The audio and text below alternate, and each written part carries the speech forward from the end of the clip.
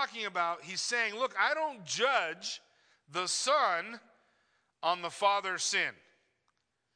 I judge the son on his own sin and the father on his own sin. And that's an important distinction to remember. So Exodus 20 verse 5 is one of the areas where this is going to come from, or these ideas.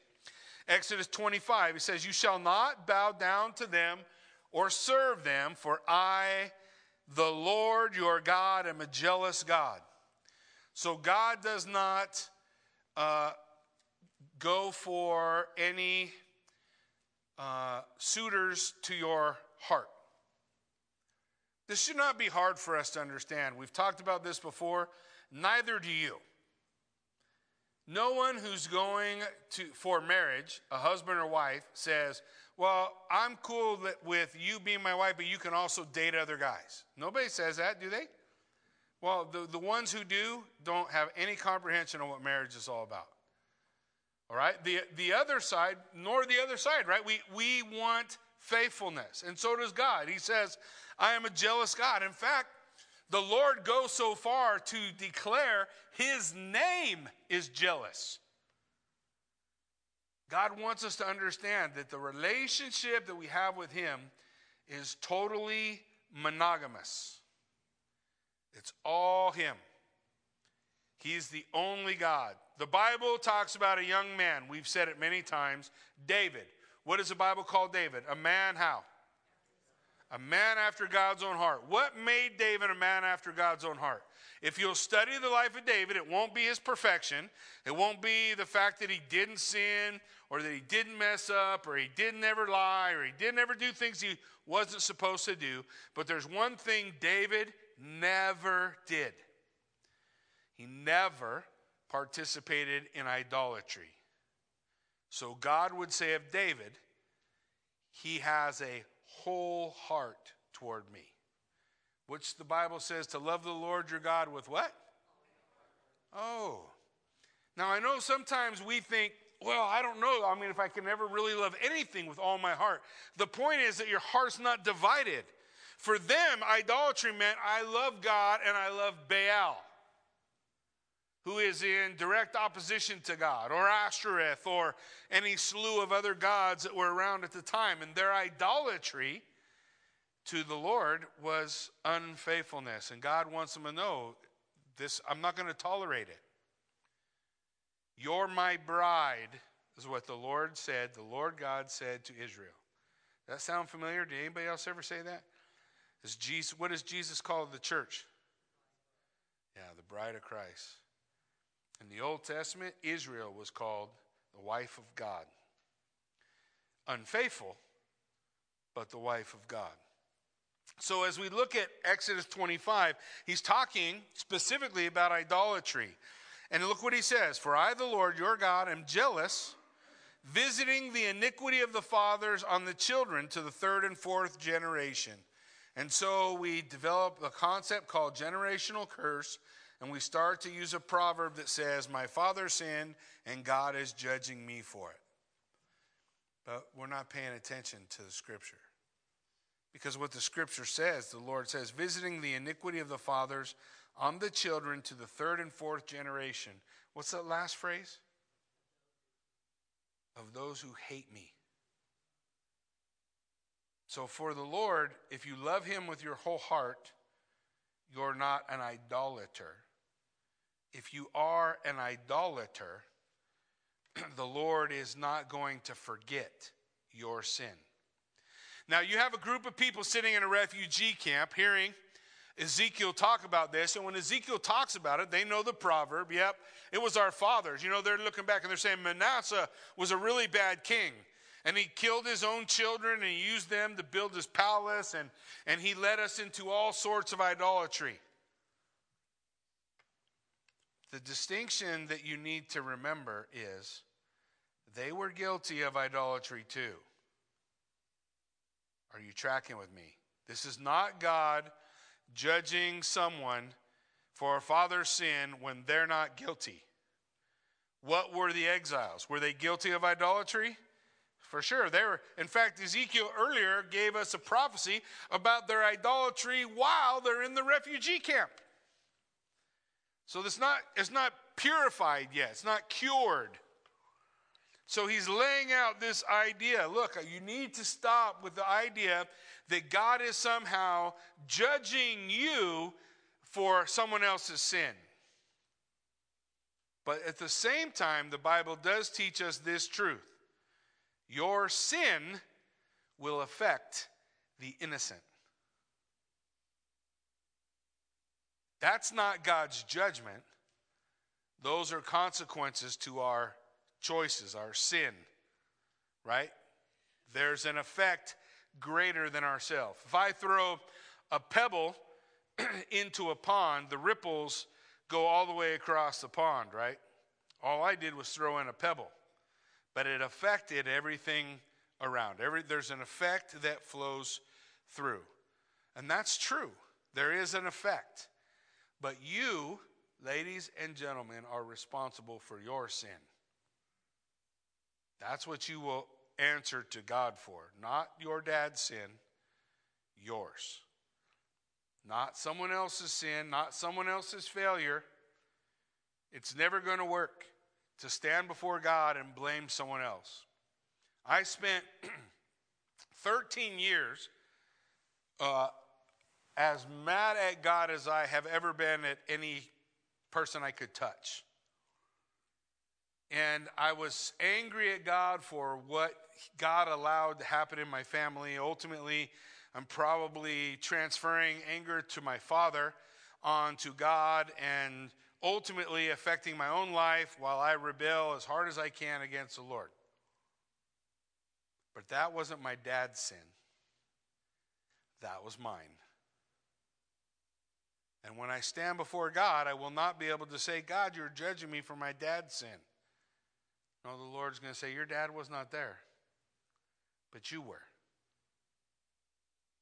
Your father made his choices for which, he'll have his day before the Lord. But the Lord does not visit the iniquity of the fathers in judgment upon the sons who are innocent of sin, but to those who hate me, to those who follow. Now, what's the likelihood of a child following his father's pattern of sin?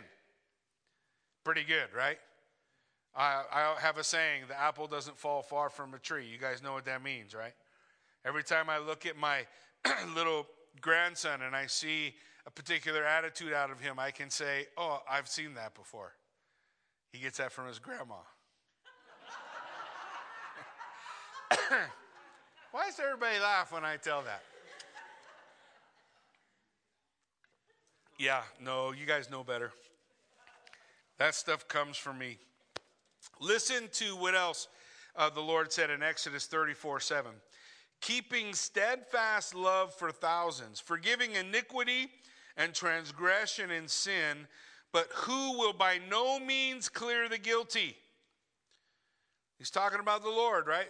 He will by no means clear the guilty, visiting the iniquity of the fathers on the children and the children's children to the third and the fourth generation.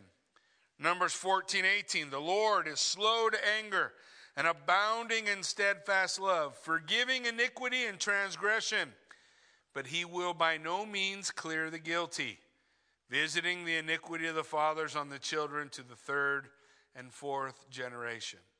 So you have the concept in Scripture, right? That there's something that's following from fathers to son, and God is going to bring that judgment in that condition from one to the other. But here's how we can't make a leap and say the innocent are being judged. God just said, I won't let the guilty go, and neither will he charge the innocent. You see, the scripture also tells us in Deuteronomy 24:16 that the fathers shall not be put to death because of their children, nor shall children be put to death because of their fathers. Each one will be put to death for his own sin. Now, the point is, we all stand guilty before God, don't we? We find our guilt before him, because there are none of us for whom we can say, while you may not be guilty of the same sin, you are guilty of sin. And God, as the ultimate judge, is so merciful and good.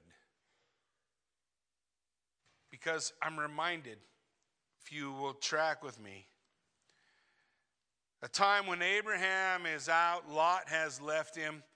He's dwelling in a place called Sodom. And Abraham sees a visitor. He runs out. Turns out it's the Lord and a couple of angels. And they're going on their way to Sodom and Gomorrah to destroy the city because of sin. You remember the deals that Abraham made with God? A lot of times we want to focus in on God's judgment and we forget his mercy is greater. So Abraham said, but Lord, what if there's 50 righteous there? Will you destroy the city? You remember what God said? For the sake of 50 righteous, I will not destroy the city. What about 40, 30, 20, 10? What did God say? For the sake of 10, I will not destroy the city of Sodom and Gomorrah. So, for the sake of 10 righteous souls, God is willing to forestall judgment. We call that mercy. We describe that as God's grace. And you have pictures of it throughout Old Testament scriptures. So when God brings his judgment on Sodom and Gomorrah, what does that indicate? There wasn't 10 righteous. They weren't there. Yet for the sake of 10, God would have brought his mercy. So the Lord's going to describe this. He's going to describe to the children of Israel through Ezekiel what it is. What is he talking about? Look at it. Ezekiel 18 verse 5. If a man is righteous and does what is just and right, if he does not eat upon the mountains or lift up his eyes to the idols of the house of Israel. So the first thing he lays out, he's talking about if a man is devoted to God and not having a divided heart. What does it mean to eat upon the mountains? It means to go to the high places. You've heard this phrase before in the Old Testament. The high places were places of worshiping other gods. So he doesn't eat upon the mountains. It doesn't mean you don't have a picnic out on the mountain. It means that you're not going to the high places and celebrating the feast days of the other gods, of the false gods. You're not out there worshiping them, nor are you lifting your eyes. Psalm tells us where we lift our eyes. Where does your help come from? I lift my eyes up to the mountains. Where does my help come from? And then what does he say? My help comes from you, maker of heaven and earth. The point is that we understand where our help comes from, not from idols. So the first two is he's saying, look, you want to know a man that's righteous, does what is just and right, he's devoted to God. He's devoted to God. His heart's not divided with false gods, with other idols. The second thing he's devoted to is his marriage. Why does God care about marriage? You ever think about it? Because marriage is one of the institutions we have that God brought. Man didn't bring it. Man didn't invent it. God did. And in the book of Genesis we read, God brought the first bride to the groom, right? He made Eve, brought her to Adam. We've done it that way ever since. The father brings the bride to the groom because it is a picture of God's character. Marriage is a picture of God's character. Why does God condemn homosexual marriage? Because it defiles the picture. It's not the same. It's not father and father. It is a picture of the Father and the Son. And when they're united in marriage beneath the chuppah, that's the presence of the Holy Spirit, uniting them together. Marriage provides a picture of the character of God. And the reason the enemy hates it is because it provides a picture of the character of God. So what does the world want to do? It wants to destroy it, tear it apart, shred it, obliterate it, treat it lightly. Oh, it doesn't matter. None of this matters. And that's the world we find ourselves in today. But the state had no say over marriage. God did it in Genesis chapter 3. God laid it out. God brought the husband and wife together. So look at the devotion to marriage. He does not defile his neighbor's wife. So when we talk about his devotion to marriage, he's faithful. Is that also a picture of the faithfulness of men to God? For sure it is. Absolutely it is. So in our marriage, we're to be faithful, right? We're to be faithful. Does not defile his wife's neighbor or approach a woman in her time of menstrual impurity. Now, people have stumbled over this for decades. I imagine they will stumble over it for decades to come.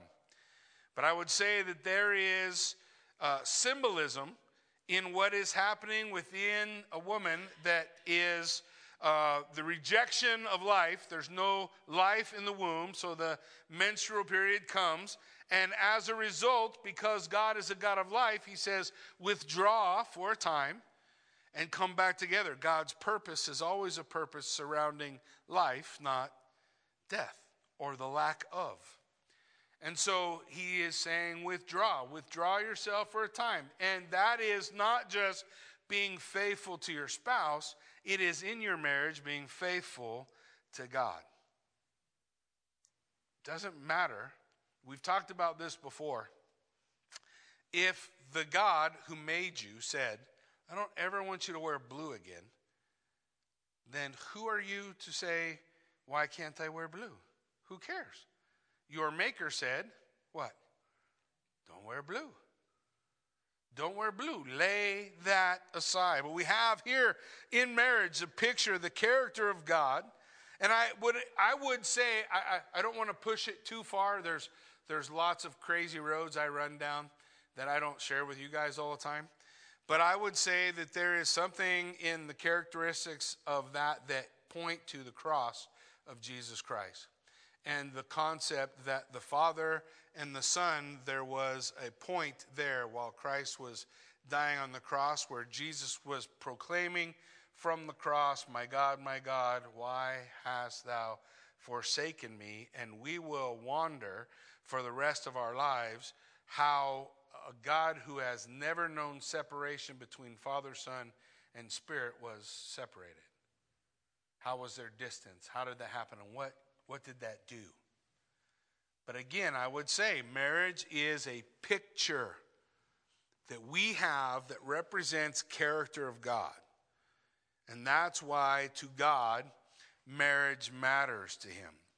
The next thing he's going to talk about, not only our faithfulness and devotion to God and to our marriage, but he also is going to say a righteous man understands the proper economic attitude.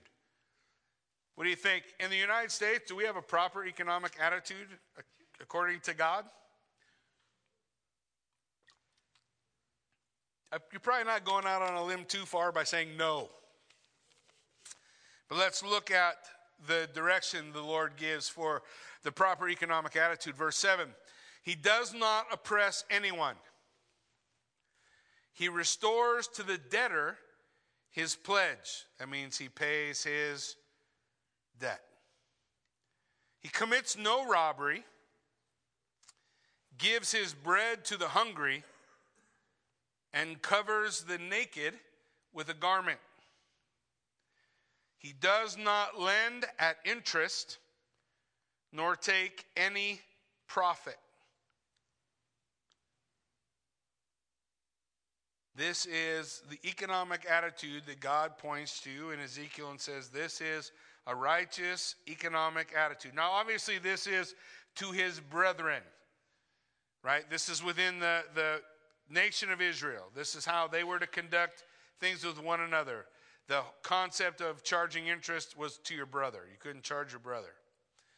A Gentile come in and wanted to borrow money, and he agreed to the terms. He agreed to the terms. But you were not allowed to charge your brother interest. So the attitude that God wants a righteous man to have here, this is the proper attitude economically. He does not bring oppression on others. He restores. He pays his debt. He restores to the debtor what he promised, right? You know that paper we signed when I said I would make way too many payments for way too long a period of time?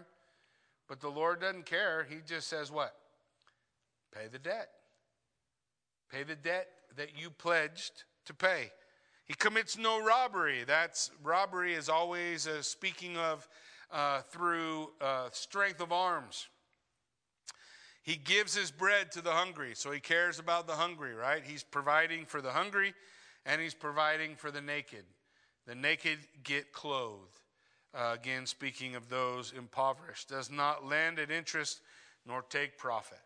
So this is the attitude God wants us to have economically. And then he has the attitude of us spiritually. What does our spiritual dedication look like? Well, look what he says. He withholds his hand from injustice. So I would probably go so far as to say, I don't know how you don't break that, regardless of political party you're affiliated with. He does not. He withholds his hand from injustice. Whether it's oppression or outright death of the innocent, irregardless. He says that if you're going to stand spiritually dedicated, then you're not giving your hand. You're not giving your support to injustice. He executes true justice between man and man. He walks in my statutes, keeps my rules by acting faithfully. He is righteous. He shall live, declares the Lord. So God says this is the picture of the righteous man. And we're not talking about eternal life, position, being approved of God or not approved of God. We're just talking about living life. Living life, remember the proverb, if I'm suffering from my father's sin. So the Lord says this is what righteousness looks like. These are the principles that will bring blessing. So what brings the condemnation? Well, we see it in verse 10. If he fathers a son who is violent, a shedder of blood, who does any of these things, though he himself did none of these things, who eats on the mountains, defiles his neighbor's wife, oppresses the poor and needy, commits robbery, does not restore his pledge, lifts up his eyes to idols, commits abomination, lends at interest, takes profit, shall he then live? The Lord says no. In other words, God's saying, will I not judge that? Is that not unrighteous? The Lord is saying, no, that's unrighteous. He has done all these abominations. He shall surely die, and his blood will be upon himself. Whatever judgment comes from God in that regard, you have earned. Earning that judgment upon yourself. For what guilt? Violent iniquity, marital infidelity, and economic indifference. You only cared about yourself.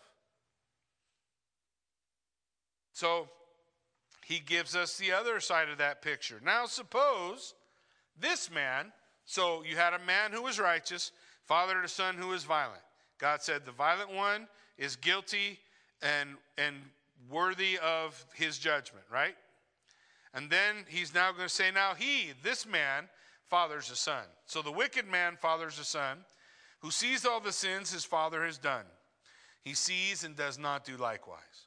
He does not eat on the mountains, lift up his eyes to the idols of the house of Israel.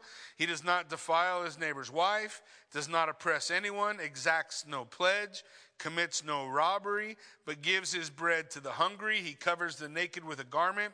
He withholds his hand from iniquity. He takes no interest or profit, obeys my rules, walks in my statutes. He shall not die for his father's iniquity. He shall live. God's saying the judgment that comes upon the father is not being poured out upon the son. As for his father, because he practiced extortion, robbed his brother, did what is not good among his people, behold, he shall die for his iniquity.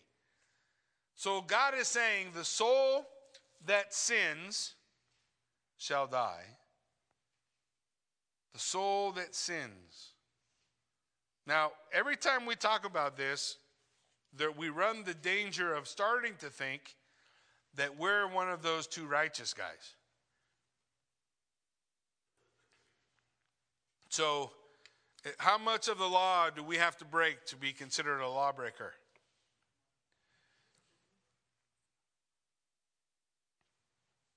So when the people were saying to God, they're sitting in a refugee camp and they're saying, the reason we're in this refugee camp is because God's judging our fathers. And God is saying, I'm not judging your fathers. Or I'm not only judging your father.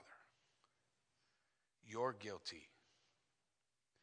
One of the biggest struggles that people have in learning to walk with God and understand God is to recognize their own guilt. One of the hardest things to overcome is having looked in a mirror, okay, let's call it a morality mirror or a spiritual mirror, to have looked in the spiritual mirror and seen who you are. James talks about this. It's like a man who looked in a mirror and saw the dirt on his face, and he turns away from the mirror and forgets what manner of man he is. If we can't look honestly at the mirror and then recognize what I need, because God's going to declare in a moment at the end of the chapter, he's going to declare, why should you die? He's telling that to the wicked father or the wicked son or everybody wicked in between. He says, why should you die? Repent and what? And live. People struggle so hard with that. Well, I'll tell you what we're really good at. We're really good at holding that mirror up for someone else and showing them, oh, they're garbage. You are pretty wicked too. And you too. I can't believe how wicked you guys are. But we're not so good at honestly recognizing our own guilt before God in the mirror and understanding the path of life that God calls us to as a result. Well, look what he goes on to say. So he's laying this out. Look, I want you guys to understand. I'm not doing it. I'm not judging I'm not bringing a guilty charge to the not guilty, to the innocent. There's not a guilty charge coming.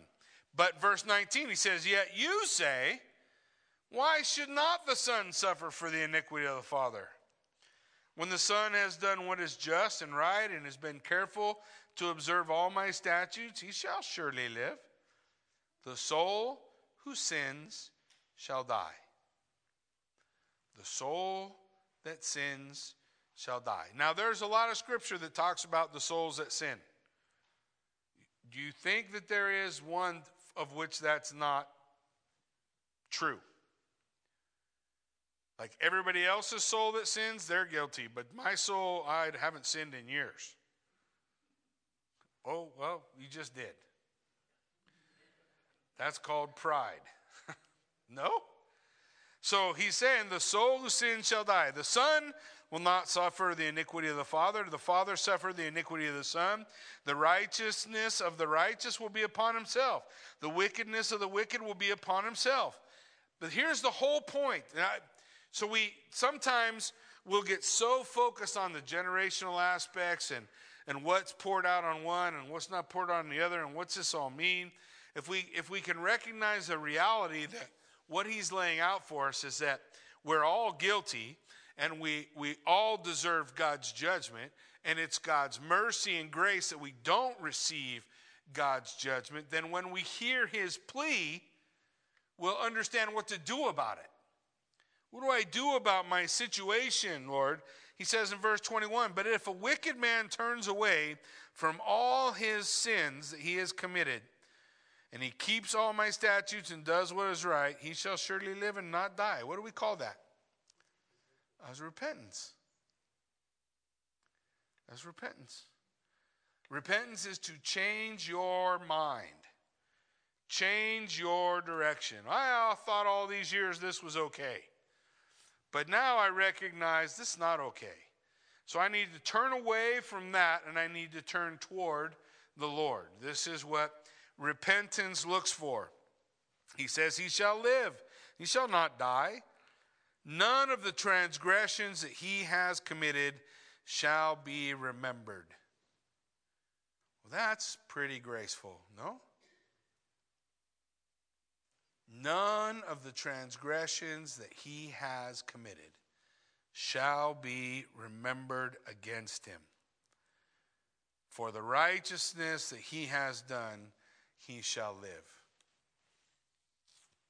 The righteousness that he has done. What's the righteous act that he has done? What is it that Jesus teaches us? Well, Jesus teaches us that righteous act. What must I do to do the works of God? Jesus was asked, what must I do? Jesus said, believe in him whom the Father has sent. This is the righteous act. Faith in Christ. In the Old Testament, it was faith in Christ who had not come yet. It was faith in Christ looking forward. For you and I, it's faith in Christ doing what? Looking backward. But it's still the same faith. Faith in God's provision of righteousness to those who put their trust in him. For the righteousness that he has done, he shall live. Now listen, this is going to be an important phrase to remember. Have I any pleasure in the death of the wicked? That's called a rhetorical question, which demands a negative answer. There are some people who will say that God is glorified in the destruction of the wicked. But the Lord is saying here, have I any pleasure in the death of the wicked, declares the Lord God? Or rather that he should turn from his way and live. What glorifies God to the greatest extent? The soul that turns to Christ or the soul that rejects him? The Lord says the soul that turns, the one that lives. How does he describe it? What happens in heaven when one sinner turns? When one sinner repents, it says the angels rejoice, right?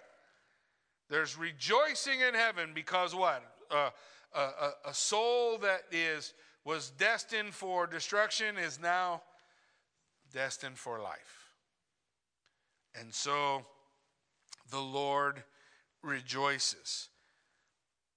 I would rather, this is how I read this, I would rather the wicked repent and live than the wicked go on and meet my wrath.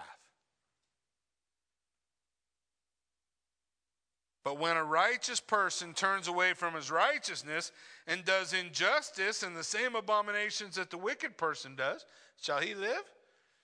The Lord's saying, if you turn away from your righteousness, shall that just be a pass? When the righteous person repents of his righteousness and walks in wickedness, none of the righteous deeds he has done shall be remembered, for the treachery of which he is guilty and the sin he has committed. For them he shall die. Turning away, unrighteousness, the righteous turning from the Lord brings God's judgment. The unrighteous turning toward the Lord brings God's blessing, right? His grace, his mercy. So what is the point he's laying out for us? Well, the Lord says, well, you say the way of the Lord is not just. So hear now, O house of Israel, is my way not just? Is it not your ways that are not just? When a righteous person turns away from his righteousness and does injustice, he shall die. For the injustice he has done, he shall die. He's talking about, this whole section, guys, talking about physical death and judgment from God. So we are importing the idea of eternal. He's not talking about eternal salvation. He's not talking about a relationship with God. He's saying if the wicked do wickedly, they're judged. If the righteous do wickedly, they're judged. If the wicked turn toward God, they have grace and mercy. If the righteous who turn wicked turn back to the Lord, they have the same thing. Right? So God's question is, am I unjust for judging in this way? When a righteous person turns away from his righteousness and does injustice, he shall die for it. For the injustice that he has done, he shall die. Again, when a wicked person turns away from his wickedness, he has committed and does what is just and right, he shall save his life.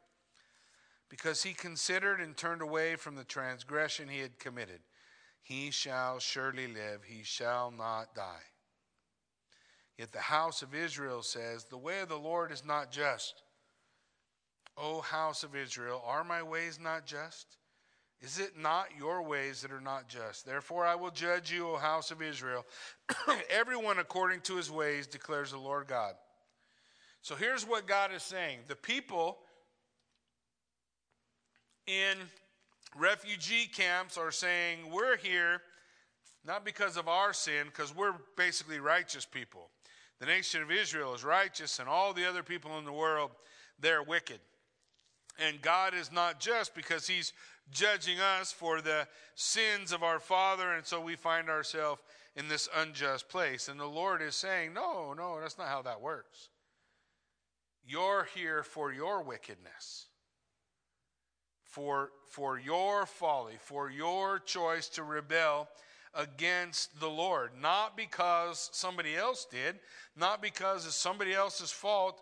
Still today, we have endless conversations like this. If you have children,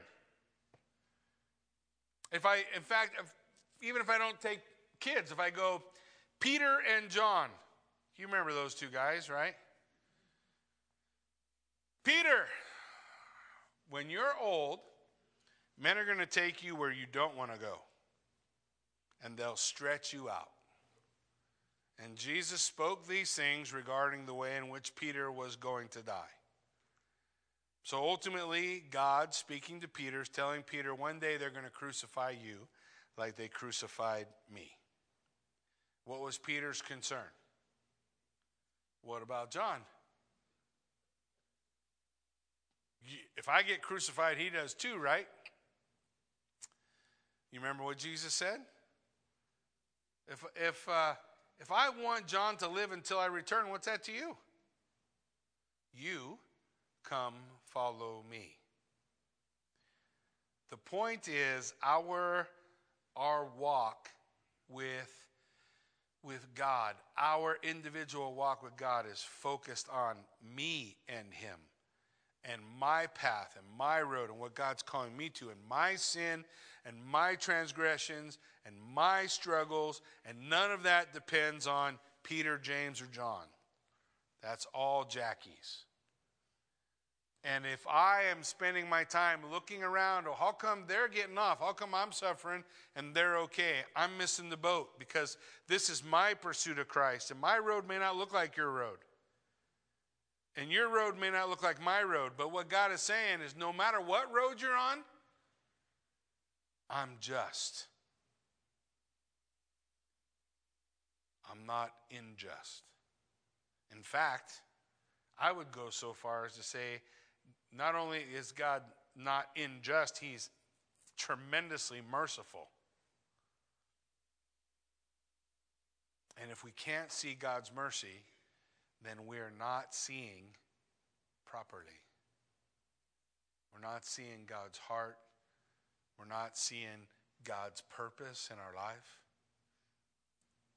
I remember, sometimes I still get that way. I get the poor, pitiful me's. I'm sure you guys don't struggle with that, but occasionally that'll happen to me, and I'll find myself thinking about, well, how come this has happened to me? How come, something good happens to somebody, and I think, dang, I wish something good like that would happen to me. You guys don't ever feel like that? You guys don't ever do that? And And I remind myself of how many blessings and how much God has been with me. And I need to really focus. I need to really focus on my relationship with God, not a corporate ideal. Me. Where I'm walking with him, where God is leading me. Listen, here's what the Lord says at the end here in verse 30. He says, therefore I will judge you, O house of Israel, everyone according to his ways. Repent and turn from your transgression, lest iniquity be your ruin. So the point is not to say, well, then, it doesn't matter what I live or what I do or what choice I make. No, the Lord said, look, let's live a life of confession and repentance and trusting in me for your deliverance from sin and through sin, from the beginning of your journey to the end of your journey. And the Lord saying, and you'll be just fine. You're going to be okay.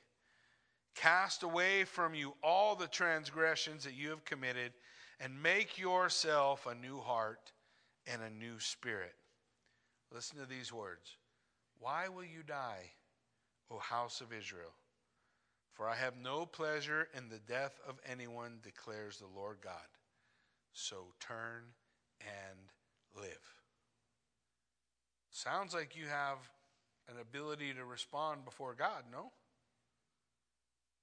I have no glory in the destruction of the wicked. I am not rejoicing, no pleasure over the death of any, declares the Lord God. So what is God telling his people who are perishing? You don't have to perish, right? Just repent and live. And that's the message that God wants his people to understand. That's the amazing grace of God. That's the incredible mercy of God. That is why the Lord is my salvation. That is why we sing the songs we sing and we do the things we do, because God has made that provision for us. So we don't have to spend our time looking at the failures of everyone else. If we'll look into the mirror of God's word, apply God's direction. What is God asking me to do? Why does he tell me I'm a wretch? Why does he tell me I'm a sinner? So I'll do what? Cast off my sin and reach out for him. And then the Lord God responds with his mercy. Aren't you glad his mercy is new every morning?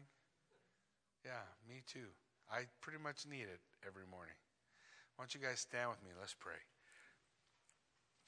Father God, we just thank you for the opportunity to delve into your word, God, to begin to wrestle with some of the ideas there in Ezekiel 18, God, to recognize, Lord, the things that you're challenging us with. And maybe I have had that attitude, God, where I think, oh man, my life's not fair. The things that are happening to me. Why am I in this refugee camp? How come I didn't get to stay in Jerusalem? But God, you want us to recognize, oh, you are where you are today as a result of your sin, as I'm here as a result of my sin. And what God is asking for from me is an attitude that says, I'm not going to justify my sin. I just want to say, God, forgive me. I want to confess. I want to live a life of confession and repentance, turning from my sin, turning to the glory of God, recognizing all that God has for us, the things that we can experience in him.